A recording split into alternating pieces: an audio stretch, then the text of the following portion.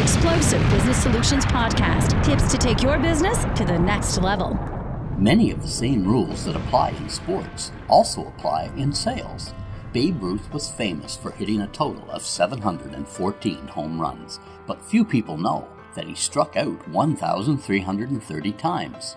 The Babe swung so hard that when he missed, he'd fall to the ground. Covered with dirt, often hearing thousands of boos, he would tip his hat to the fans. Somehow he had come to realize, I must fail frequently if I am to succeed. On average, it takes 5 sales calls before you can reasonably anticipate a sale. Most salespeople will surrender after the 3rd call. Back when I sold life insurance, Tuesday nights were set aside to do cold calls so that we could set appointments. Now, a typical Tuesday night involved at least 100 calls and enough rejection to choke a horse. I knew that most of my meetings would result in at least one sale. A sale earned me an average commission of $360. I also knew that I had to make 3 appointments to get just one to show up.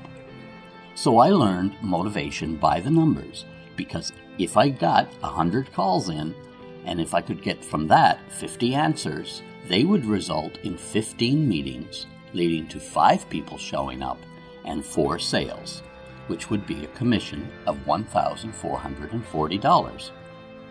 Now, this is how we motivated ourselves on Tuesday nights. You see, each phone call then would be worth $14.40.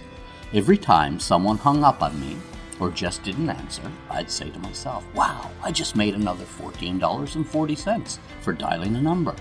It made Tuesday nights fun and profitable. Winners know they're going to fail. They also know that the difference between winning and losing is learning from their failures and taking that knowledge right back into the batter's box with them. If you keep getting up, you will never, ever fail. Explosive Business Solutions with Dave Newberry. Find out more at explosivebusinesssolutions.com. Explosive.